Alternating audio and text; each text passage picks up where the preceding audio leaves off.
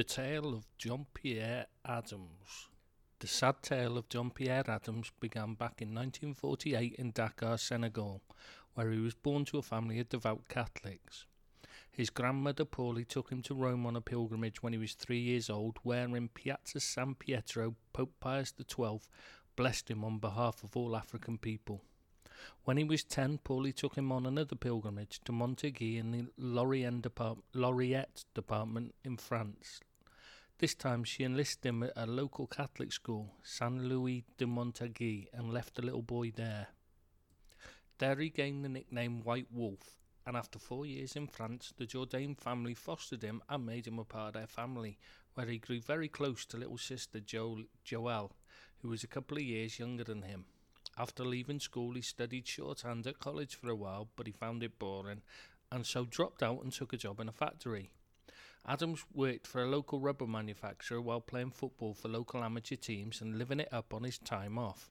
A serious knee injury suffered during this period almost ended his career before it had even begun, and a lucky escape from a car crash with just cuts and bruises while his close friend Guy Bedeau was killed deeply affected him.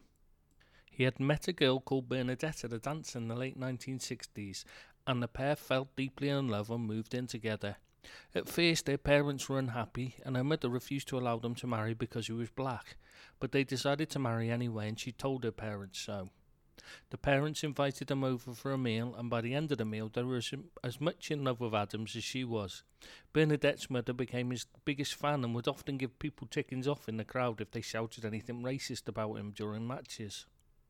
Adams joined the army and played there and with the army team and with amateur team Fontainebleau, who were one of the best amateur teams in France, winning amateur titles with them. He was recommended to Nîmes head coach Kader Ferraud, who offered him a trial in Rouen.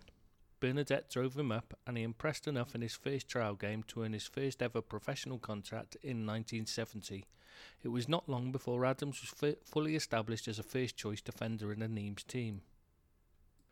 Former Argentina captain and Nantes player Angel Marcos remembers him there well. In the rugged defence of Nîmes there is a pillar, a kind of force of nature, a colossus of uncommon athletic power, John Pierre Adams. I always dreaded the two annual confrontations. With that colossus at the back, Nîmes achieved their best ever finish in League One in the 1971-72 season, as they finished in second to qualify for their first ever European campaign.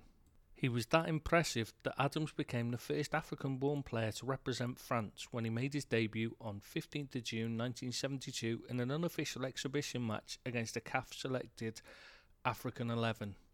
His first competitive cap was later that year in a World Cup qualifier against the Soviet Union, and he quickly formed a formidable partnership with Marius Trésor that was dubbed Le Garde Noir, the Black Guard. In fact, they were immediately friends from their first meeting, which ended in a pub crawl of the worst dives in Corsica. Franz Beckenbauer said of it that Adams and Trésor have formed one of the best central defensive pairings in all of Europe. In the summer of 1973, Big Spend in Nice signed Adams to help them achieve their ambitions, and he carried on standing out as a defensive colossus. France Football, naming him in their team of the season, says, Adams remains without a rival in his role, where his extraordinary athletic qualities can match the best. Unfortunately, injuries curtailed his France career after just 22 caps, but he continued to dominate at the back in the league. There was controversy in European competition, with Nice 4-0 up from a first leg at home to Fenerbahce in the UEFA Cup second round when they travelled to Turkey. The Hungarian referee gave Fenerbahce a penalty that was reported as non-existent, and incensed Adams went over to the referee, dropped his shorts and was shown a red card, receiving a 3-match ban from UEFA.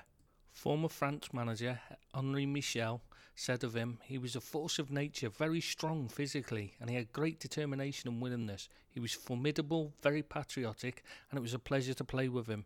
He started as a forward but then played at the back. Adams went on to play for PSG before dropping down to League Two with FC Mulhouse, and then a year with amateur side FC Chalon before retiring in 1981 at the age of just 33. Adams made the decision to move into youth coaching, and so, in March 1982, he travelled up to Dijon for 3 days of studying and training. While there, he damaged a tendon in his leg and went to a hospital in Lyon for an X-ray to assess the extent of the injury. At the hospital, he met a doctor who looked after the Lyon team, and he offered to help Adams. After a consultation between the two, the decision was made to have surgery on Adams' troublesome knee, and he was booked in for Wednesday, 17th of March 1982 at Edouard Herriot Hospital in Lyon. Just before leaving for the operation, Adams told Bernadette, "It's all right, I'm in great shape. They will operate at 11. Think of me and go to see me in 8 days, and don't forget a couple of crutches." It was purely routine surgery to correct his troublesome knee, but the hospital staff were on strike when Adams reached the hospital. Despite that, the operation went ahead with an anaesthetist and a trainee having to look after 8 patients at once in 2 different rooms. One of those 8 patients was a child that took up most of the anaesthetist's time, leaving Adams barely supervised, and so the errors were not spotted in time. He was badly intubated, with a tube blocking the pathway to his lungs instead of ventilating them, meaning Adams' brain was starved of oxygen, causing him to go into cardiac arrest. He was left in a coma. Bernadette said later, "The female anaesthetist was looking after 8 patients, one after the other like an assembly line. Jean-Pierre was supervised by a trainee who was repeating a year, who later admitted in court, 'I was not up to the task I was entrusted with.' Given it was a vital operation and that the hospital was on strike, they were missing doctors, and this woman was looking after 8 patients in 2 different rooms.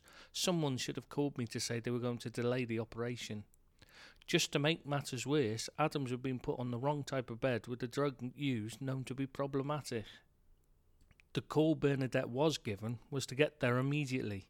She explains, "I found him lying on a bed, tubes everywhere. I didn't leave the hospital for 5 days. I thought he was going to wake up and then I needed to be there." Adams was then moved north to a hospital in Chalon, where he was neglected by staff. Bernadette discovered an infected bed sore that required yet another operation to treat, as the infection had reached his bones. She was quite rightly livid over the way he had been handled and began legal action. After 15 months in hospital care, the local authorities told Bernadette that they were going to put him in an elderly care home, as he would be better off in there. Bernadette was unhappy with that idea, so instead she took him home to give him 24-hour round-the-clock care herself. Each day she gets up during the night to turn him over to prevent a recurrence of the bed sores. She blends all his food, takes him to the toilet, changes clothes, shaves him, feeds him, and helps a kinesiologist to ensure his lungs are clean and to exercise his muscles. In the end, thanks to a lot of help from the French League, French Football Federation and Variety Club of France, she had a small house built, which she called Mar de Boule Athlete Dormant. Sorry for my pronunciation. The house of the beautiful sleeping athlete, where he could be next to the focal point of family life, the kitchen living room. Her court case against the hospital took more than 10 years to be resolved, with Bernadette stating that she has never once received an apology for what happened. Eventually, in 1989, the medical staff were found guilty of involuntary injury, but even then it was a further 5 years before she was awarded any compensation, which took the form of an annuity. The anaesthetist and trainee were given 1 month suspended sentences and a small fine, while Adams continues on an existence in a persistent vegetative state, having suffered catastrophic brain damage. He can breathe without a machine, feel, smell, hear, even jumping when a dog barks, but he cannot see or shut his eyes. Bernadette says that, "I talk to him all the time, about TV, what's in the mall, anything. There is always movement around him. He is always next to us. The more time that passes, the more bothered I get. His condition does not get any worse, so who knows? If one day medical science evolves, then why not? Will there be a day when they'll know how to do something for him? I don't know." It is all a long way from the flamboyant joker who loved his clothes, music and nights out on the town. A former teammate of his from Nîmes remembered him. He loved to dress in a white jacket and a pink shirt. A couple of years ahead of John Travolta in Saturday Night Fever. When it was hot, he was able to change his shirt 3 times a day. It is not just what the world has missed out on. It is what Adams has missed out on, such as his son Laurent signing for Nîmes in 1996, though he was unable to make it at the club.